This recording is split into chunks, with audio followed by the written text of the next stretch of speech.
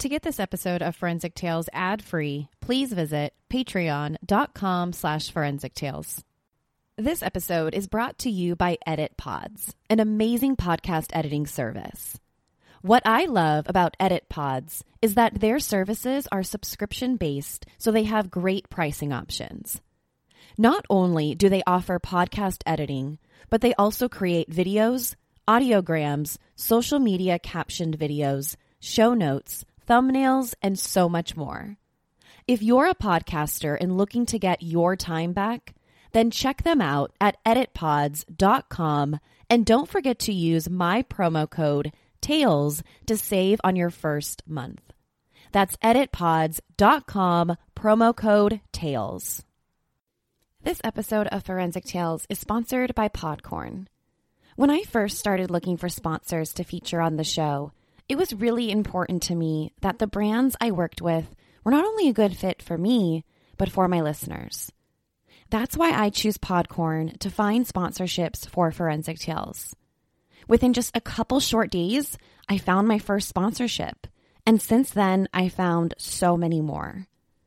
Podcorn is a marketplace connecting podcasters to amazing podcast sponsorship opportunities, such as host-read ads, interview segments, topical discussions, and more. And because I'm a one-woman show, I need to be able to quickly and efficiently share with you trusted products and services.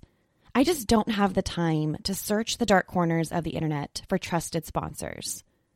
With Podcorn, there is no middleman, which I love. Podcasters of all sizes can browse and choose opportunities right there on the platform, set their own rates, and collaborate with brands directly. To learn more about what Podcorn can do for you and your podcast, click the link in my show notes to sign up to Podcorn and start browsing today. Podcasting is one of the most popular ways to consume content, and it's only going to continue to grow. If you want to get in on the action, She Podcast Live is the event for you. This 4-day event on October 11th through the 14th will teach you everything you need to know about podcasting, from refining your skills to growing your audience. You'll learn from some of the top female podcasters in the world and walk away with all the tools you need to take your podcasting career to the next level. She Podcast Live is committed to bringing a diverse and inclusive lineup of speakers, with the team working hard in order to make sure that those chosen are 50% women of color, LGBTQIA+, or both.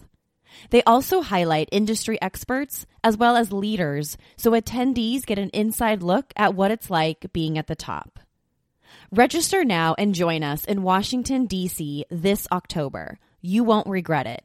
They promise that you'll leave feeling inspired, motivated, and ready to take on anything. Purchase your ticket today. That's at shepodcastlive.com, and don't forget to use promo code FT to save $50 off your ticket. That's shepodcastlive.com, promo code FT to save $50 off your ticket. Forensic Tales discusses topics that some listeners may find disturbing. The contents of this episode may not be suitable for everyone. Listener discretion is advised. Students always look forward to spring break. It's a much-needed time for friends, fun, and relaxation. In the spring of 2009, all of Brittany's high school friends headed to Myrtle Beach, South Carolina. Anyone who was anyone was going to be there, and Brittany was no exception. She asked, pleaded, and begged for permission, but her mom didn't feel quite right about the trip, so she said no. But Brittany decided to go anyway. When she does, she's never seen again. This is Forensic Tales, episode number 128, The Story of Brittany Drexel.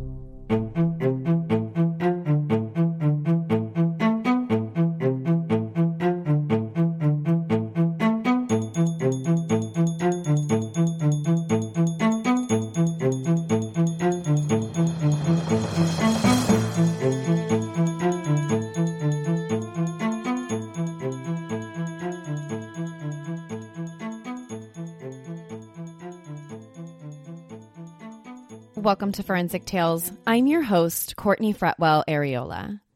Forensic Tales is a weekly true crime podcast covering real, spine-tingling stories with a forensic science twist. Some cases have been solved with forensic science, while others have turned cold. Every remarkable story sends us a chilling reminder that not all stories have happy endings. As a one-woman show, your support helps me find new exciting cases, conduct in-depth, fact-based research, produce and edit this weekly show. As a thank you for supporting the show, you'll get early ad-free access to weekly episodes, shout-outs and episodes, priority on case suggestions, and weekly bonus content. Before we get to this week's episode, we've got a few new supporters that I want to thank. Thank you so much to Lauren M. and Nikki A. for supporting the show. To support Forensic Tales, please visit our Patreon page at patreon.com/forensictales, or simply click the link in the show notes. You can also support the show by leaving a positive rating with a review. Now, let's get into this week's case. In the spring of 2009, 17-year-old high school student Brittany Drexel was your typical all-American teenager. She was born in New York on October 7th, 1991, to Dawn and John. When Brittany was a young girl, her mom left John and remarried Chad Drexel. After they married, Chad legally adopted Brittany, becoming her legal father. Because Chad was in the military, the family moved around a lot while Brittany was a kid. After Chad left the military, the family eventually settled into Rochester, New York. In 2008, Brittany underwent surgery on her right eye to correct a birth defect, persistent hyperplastic primary vitreous, or PHPV. Because of her condition, Brittany was legally blind in her right eye. One of the common symptoms of PHPV is for one or both of the eyes to wander or drift side to side. To prevent people from noticing her condition, Brittany was known to wear distinctive colored contact lenses. She would often wear big, bright blue-colored contacts that stood out against her blonde highlights. During high school, Brittany's parents, Dawn and Chad, briefly separated and discussed getting a divorce. This was difficult on Brittany, who considered Chad to be her father. Although he wasn't her biological dad, he was the only dad she ever knew. Her biological father, John, left when she was only a baby. During the separation, Brittany continued to stay with her mom in Rochester when Chad left. Even though he moved out, Brittany remained close with her stepfather. But the separation was harsh.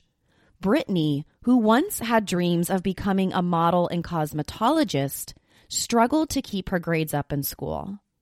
Before the split, she was nearly a straight-A student. She was also a star on the high school soccer team. But by the end of 2008, she was barely getting by. She was also prescribed antidepressants to help deal with her parents' separation. But life got worse for Brittany after her parents filed for divorce in 2009. Around this time, Brittany had also recently reconnected with her birth father, John. As a baby, she never knew her father. He left when she was too young to remember him. But the two of them had recently gotten into contact. They shared a couple of conversations over the phone, and they also had plans to meet face-to-face soon.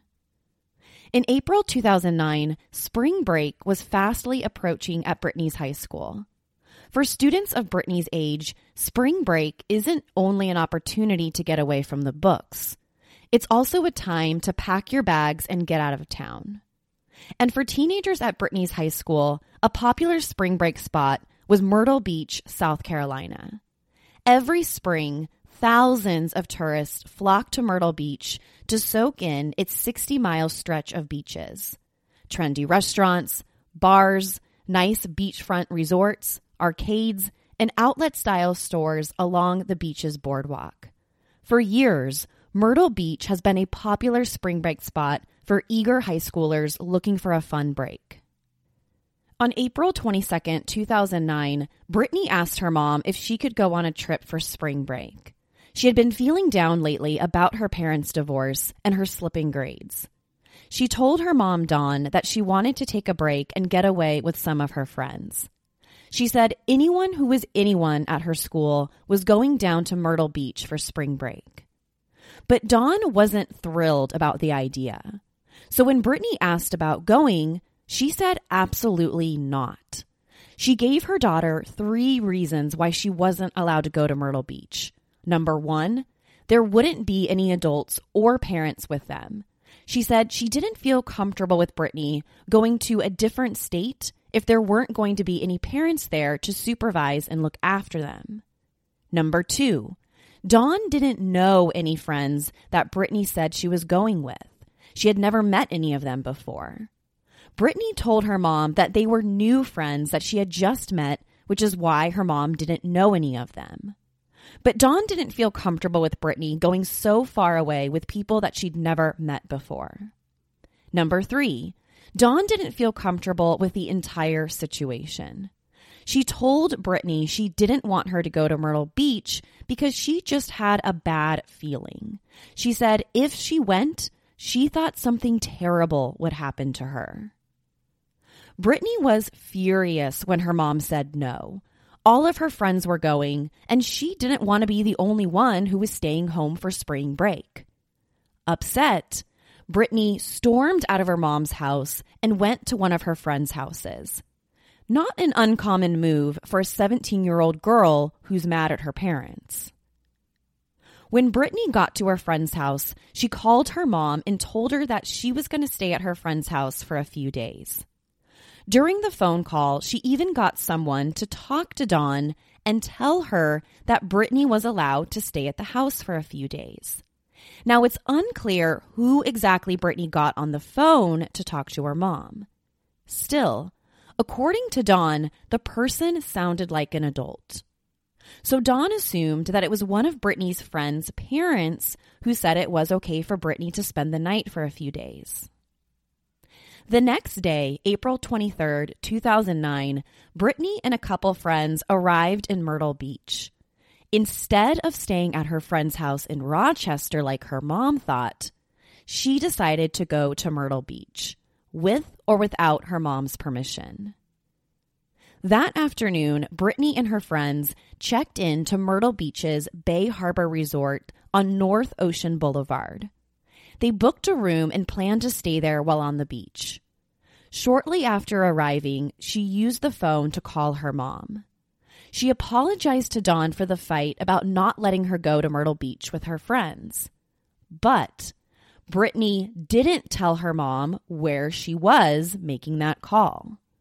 So Dawn assumed her daughter called from her friend's house in Rochester. Besides the friends she traveled with, only Brittany's boyfriend, John Greco, knew where she was. John couldn't go with Brittany to Myrtle Beach because he had to work that weekend, but he knew Brittany planned on going. He also knew that she had lied to her mom about it. On Friday, the following day, Brittany and her friends went to a nightclub. At the club, she met up with a friend from back home in Rochester, Peter Brozowitz, and some of his guy friends. Peter and his 4 friends stayed at the Blue Water Resort, a hotel only 1.5 miles away from Brittany's hotel. After the club, Brittany returned to her hotel, the Bay Harbor Resort, and Peter and his friends returned to the Blue Water. The following day, on April 25th, Brittany walked the 1.5 miles to the Blue Water Hotel to hang out with Peter and his friends. After spending some time with the guys inside of their hotel room, she left the Blue Water and went down to the beach. For most of the day, Brittany laid out in the sun at the beach. Sometime that afternoon, Brittany called her mom for the second time. She called her mom to check in and told her that she was lying out getting some sun at the beach. Dawn assumed that Brittany referred to the beach along the Lake Ontario shoreline near Rochester, where she thought her daughter had been this whole time. She didn't think anything of Brittany's comment about the beach because it was 80 degrees in Rochester that day, and they call the lake the beach there. Before hanging up the phone, Dawn told Brittany that she loved her, and Brittany said she loved her too and that she would see her tomorrow. After the sun went down that afternoon, Brittany returned to her hotel for a little bit. Then around 8:00 p.m., she left her friends at the hotel to walk the 1.5 miles south down Ocean Boulevard back to the Blue Water Resort where her friend Peter was staying and where she went earlier that day. She needed to return to the Blue Water Resort because she had forgotten a pair of flip-flops inside of Peter's hotel room. So she walked over there to go pick them up. Security cameras inside the Blue Water Resort showed Brittany walking into the hotel's lobby at 8:15 p.m. The security footage showed that Brittany arrived alone and seemed completely normal. She was wearing the same outfit she wore all day: a white, gray, and teal tank top, a pair of shorts, flip-flops, and she had a brown purse draped across one of her shoulders. On this security footage, no one else is seen walking into the Blue Water Resort except for Brittany. When Brittany arrived at Peter's hotel room, she told him that she was fighting with one of her friends, Jennifer. She said that she had borrowed a pair of shorts from her and that Jennifer didn't like it. Jennifer was mad that Brittany didn't ask for permission before borrowing the pair of shorts. She just took them. Brittany stayed at the Blue Water Resort for around 10 minutes before another security camera inside the hotel captured her leaving at 8:45 p.m. wearing the same outfit. She continued to text her boyfriend, John Greco, as she left the hotel. Throughout her time in Myrtle Beach, she regularly texted back and forth with him. At 9:15 p.m., she sent John a text that said she was going to see some other friends that night. But after that text message, the messages suddenly stopped. John continued to text Brittany, but she never responded. In fact, Brittany would never respond to anyone ever again.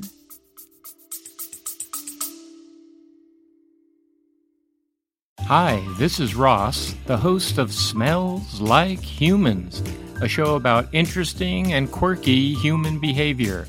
We bring humor, empathy, and warmth to topics such as relationships, dating, work, self-compassion, weddings, phobias, aging parents, travel mishaps, death, and many more. Ever wonder what happens at a cuddle party? We talk about it. Free-range kids in restaurants? We've got some thoughts. Bedtime stories for adults? We're on it. Light, fun, unscripted conversation and personal stories. Please join us by clicking the link in the show notes.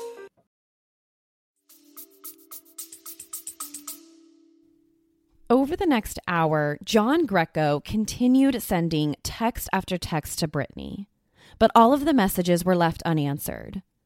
John knew this was entirely out of character for Brittany. This entire time she'd been in Myrtle Beach, they constantly texted each other. Why had she suddenly stopped responding to his phone calls and text messages?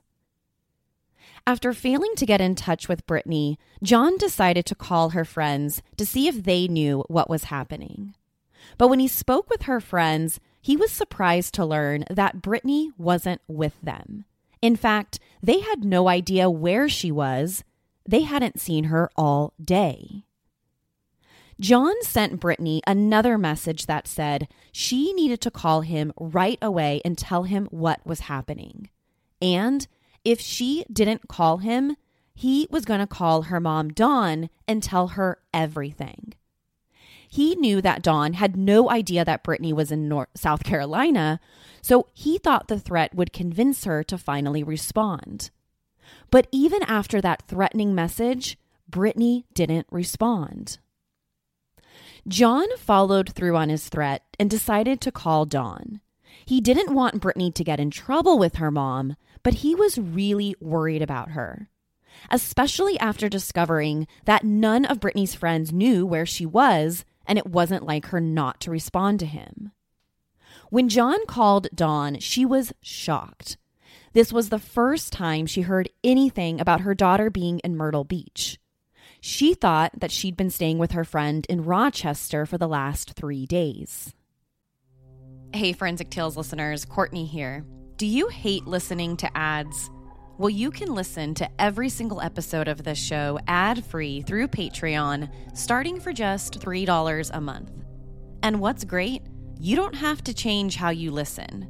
You can still enjoy ad-free episodes of Forensic Tales through most podcast apps. As a patron, you'll also get other great perks, like weekly bonus episodes.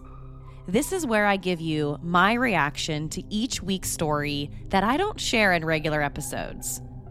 But more importantly, your support means I can continue to deliver high-quality weekly true crime stories. Don't forget, Forensic Tales is just a one-woman show. If you're interested in learning more, go to patreon.com/Forensic Tales. That's patreon.com/Forensic Tales. There's also a link in the show notes. Now, back to the episode. After the initial anger wore off, Dawn called Brittany's stepfather, Chad. Chad told her that she needed to call the police and see if they could find Brittany. Dawn called the Rochester Police Department, who turned around and contacted the Myrtle Beach Police Department in South Carolina. Because Brittany was only 17 years old, the police immediately launched a missing child investigation.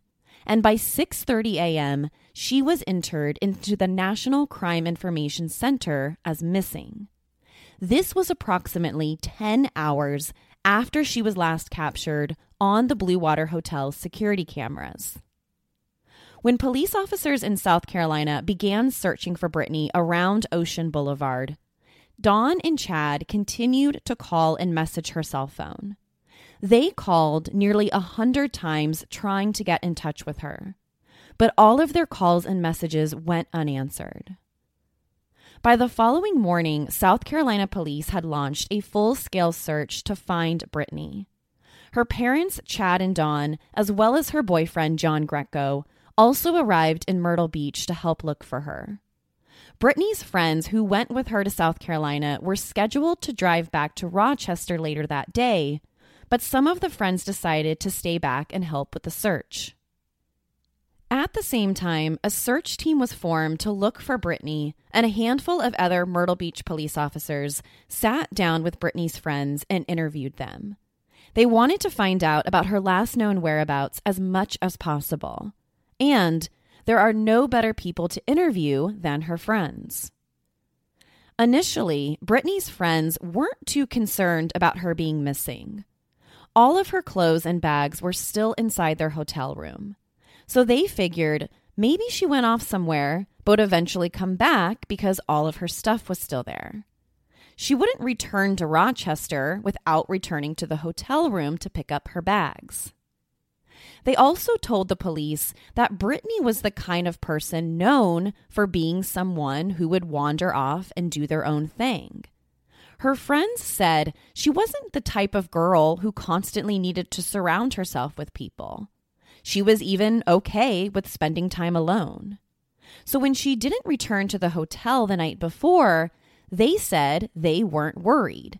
They figured maybe she met some guy and would come back sometime later in the afternoon. The police also interviewed the boys Brittany had spent time with right before her disappearance. Brittany's friend Peter had checked out of the hotel the night before, but the other guys were still there, and the three of them agreed to sit down with investigators. The boys all had the same story. They said that Brittany came to their hotel room the night before around 8:30 p.m. She only stayed in the room for about 10 minutes, then she left to return those clothes back to her friend. Their story aligned with the hotel's security cameras. The cameras also showed that Brittany left the hotel alone. Investigators searched the hotel at the Bay Harbor Hotel where Brittany was staying with her friends. The room matched everything Brittany's friends had said. They found all of her belongings inside the room, except for two things: her purse and her cell phone. Everything the police found inside of the room suggested that Brittany intended to return. During the first few hours of the search for Brittany, South Carolina investigators received Brittany's cell phone records. Cell phone records can be very critical to a missing person investigation. If Brittany had her cell phone on her, it could help point investigators to her exact location, or at the very least, tell the police where she was right up until her disappearance. Investigators followed Brittany's cell phone along a path leading over 70 miles south of Myrtle Beach. The first cell phone ping was about an hour and a half after Brittany was last seen on the hotel's surveillance cameras. The ping was captured about 7 miles south of Myrtle Beach. The second cell phone ping came around midnight when her cell phone reached a cell phone tower near the South Santee River between McClellanville and Georgetown, South Carolina. This cell phone tower is around 75 miles from where Brittany stayed in Myrtle Beach. It was a spot along U.S. Route 17 near the Georgetown-Charleston County line. It's a very rural area where only a few hundred people live. After that ping, Brittany's cell phone activity suddenly stopped around midnight. And after midnight, there was zero activity coming from her cell phone. The police and Brittany's family desperately searched for her for the next 11 days. All of Brittany's family had traveled to South Carolina to help in the search. They did everything they could by talking to the locals of Myrtle Beach to find out if anyone saw anything the night she vanished. They put up flyers with a picture of Brittany on them, asking the public if anyone had seen her. The family also conducted searches of their own, focusing on areas around the spot where Brittany's cell phone pinged south of Myrtle Beach. For almost 2 weeks, South Carolina police officers used all of their resources available to look for Brittany. They conducted air, water, and ground searches of the area. They also called in local volunteers to help search areas. But the searches turned up empty. There was no sign of Brittany Drexel. By May 5th, Brittany had been missing for almost 2 weeks. Some people speculated whether Brittany simply ran away. Maybe her parents' divorce was too much, and she used this trip as an opportunity to run away. But Brittany's parents, Dawn and Chad, as well as her boyfriend John Greco, were convinced that Brittany would never do that. Dawn told ABC News reporters, quote, "I think something has happened to her. I just have a funny feeling. It's not like her to not call her family," end quote. Reporters asked her what she would say to her daughter if she were out there and she did run away. Dawn said this to ABC News, quote, "I want her to know that she's not in any kind of trouble. We just want her to come home," end quote.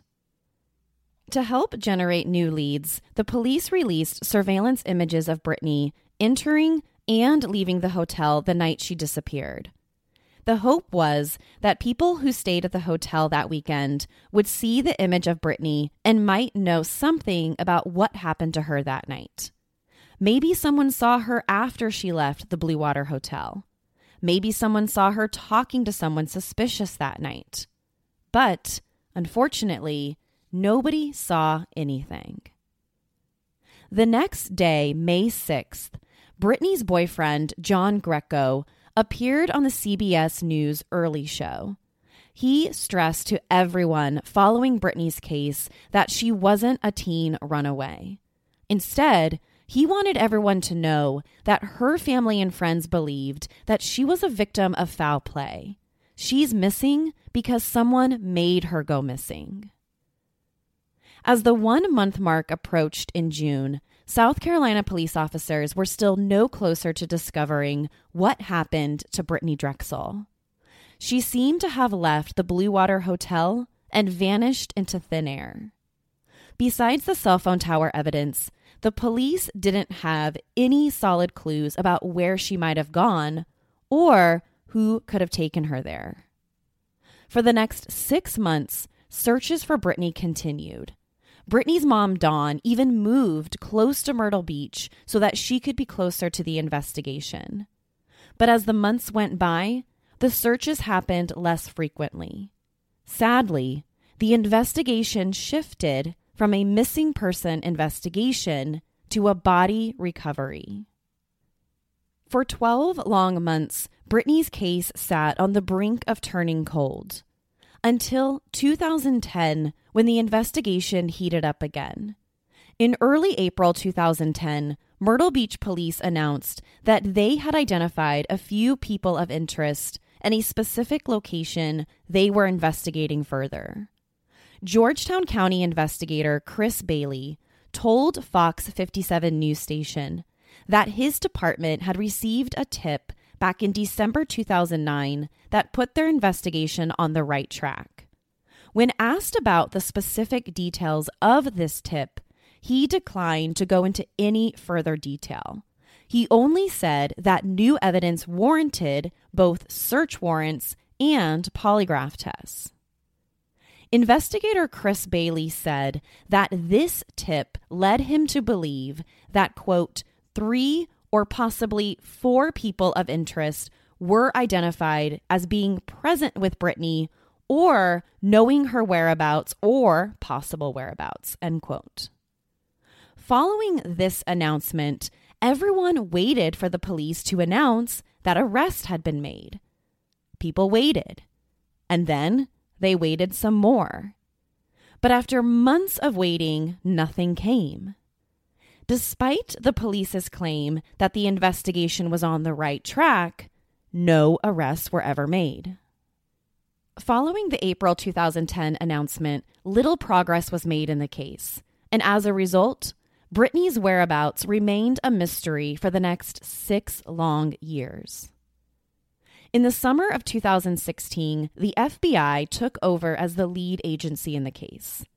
Shortly after the FBI took over the investigation, authorities received the tip that they had waited years for. In early 2016, a jailhouse informant came forward claiming to have information about Brittany Drexel.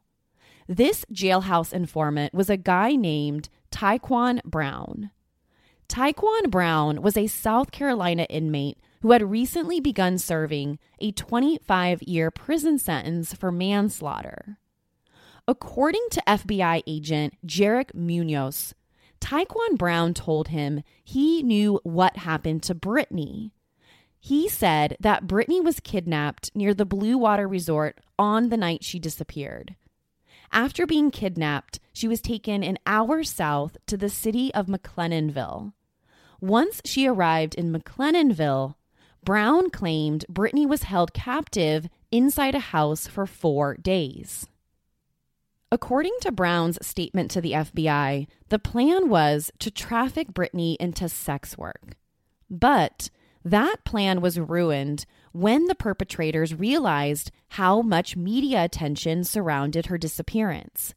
They worried that they wouldn't be able to go through with their plan with so many people out there looking for Brittany. According to Brown, the group took turns sexually assaulting her before shooting her to death. Once they shot and killed her, they got rid of her body by tossing it into a local alligator pit. This part of McLennanville was known to have several alligator-infested swamps. When the FBI asked Brown who the men were behind Brittany's kidnapping, he pointed the finger at Timothy Deshawn Taylor. Brown said that in 2009, shortly after Brittany disappeared, he went to visit a McLennanville stash house to drop off some money for Timothy Taylor's father. He told the FBI that inside of this stash house, he saw Timothy Taylor and a few other guys sexually assaulting Brittany. After seeing Brittany, he made his way to the house's backyard, where he gave the money to Taylor's father. Brown told the FBI that while he was making the payment, he saw Brittany try to run out of the house, but was quickly chased down by Taylor and a couple of his friends. Then, that's when he said he heard 2 gunshots and assumed that's when they shot and killed Brittany. Since Brittany's disappearance, investigators felt like they finally had something here for the very first time. FBI agents immediately went to question Timothy Taylor about the Brittany Drexel case. Immediately, he denied having anything to do with her disappearance. He claimed that he didn't even know who Brittany Drexel was, and on top of that, he had never met her before. But the FBI wasn't going to let him off the hook that easily. At the same time federal officials questioned Timothy Taylor, the FBI sent agents out to the alligator ponds near McLennanville, where Tyquan Brown had said that Taylor dumped Brittany's body. During their search of this alligator area, local cops and FBI agents searched up to as many as 40 alligator ponds. Still, they didn't find any sign of Brittany. So if Brown was right about where he said Taylor dumped her body, none of her remains were left. For the next several weeks, Timothy Taylor denied having any involvement in Brittany's disappearance. But the FBI was persistent. This was the closest they had ever been to finally finding Brittany since she disappeared over 7 years earlier. And according to court documents, the FBI administered Taylor a polygraph test, which he failed when he was asked if he had ever seen Brittany. Federal prosecutors got creative to try and persuade Timothy Taylor to admit his involvement in Brittany's disappearance. 5 years earlier, in 2011, Taylor was arrested and charged in state court for a robbery case. In that case, he pleaded guilty to being the getaway driver in state court. In exchange for his guilty plea, Taylor was sentenced to state prison. Fast forward to 2016, to persuade Taylor to open up about the Brittany Drexel case, federal prosecutors charged him again for that 2011 robbery. However, this time, they weren't charging him in state court. It was now in federal court. This move by federal prosecutors doesn't violate Taylor's constitutional right against double jeopardy because back in 2011, he was charged in state court. Now, in 2016, prosecutors were charging him in federal court with different charges. Although it was related to the same crime, this 2011 robbery, he was now being charged with federal charges of interfering in interstate commerce by threat or violence, all stemming from his role as the getaway driver in the 2011 robbery case. The FBI hoped that by bringing these new federal charges against Taylor, he would change his mind and eventually admit to his involvement in Brittany's disappearance. Then, maybe he would work out a plea bargain with prosecutors. But Timothy Taylor didn't budge. Even if he knew what happened to Brittany Drexel, he wasn't going to say. And without any solid physical or forensic evidence linking him to Brittany's disappearance, there wasn't much that law enforcement could do. In December 2019, Taylor went in front of a federal judge for his sentence for the new federal charges. Judge David Norton in the case sentenced Taylor to time served and ordered him 3 years on formal probation. He was not charged with any crimes related to Brittany's disappearance, now 10 years earlier. After 2019, the case went cold again. And for the next 3 years, people wondered if we would ever find out what happened to Brittany on that spring break trip. But in May of 2022, the wait was finally over. On May 4th, 2022, South Carolina police arrested 62-year-old Raymond Moody of Georgetown on obstruction of justice charges. On the official charging document, Moody is alleged to have committed this crime on April 25th, 2009, the same day Brittany disappeared. Before his May 2022 arrest on obstruction charges, Raymond Moody was no stranger to South Carolina police. According to police and court documents, Moody had a long history as a violent sexual predator. His crime spanned from South Carolina all the way out west to California. In December 1983, Raymond Moody was sentenced to a 40-year prison sentence in California for sodomy of a child under the age of 14 while inflicting great bodily injury. He was also convicted of rape with force, lewd or lascivious acts with a child under the age of 14, and assault with intent to commit mayhem. When he was released on parole in June of 2004, he was required to register as a sex offender with the National Sex Offender Registry, but he failed to do so. 4 years after his release, he was arrested again in 2008. In 2008, he was charged with indecent exposure in the city of Georgetown. When the case went to trial, the charges were ultimately reduced to disorderly conduct. 2 years later, in 2010, he was arrested again for his failure to register as a sex offender with the National Sex Offender Registry for that 1983 conviction. By 2012, the police considered Raymond Moody to be a person of interest in two separate missing person investigations. One was Crystal Soules. The other was Brittany Drexel.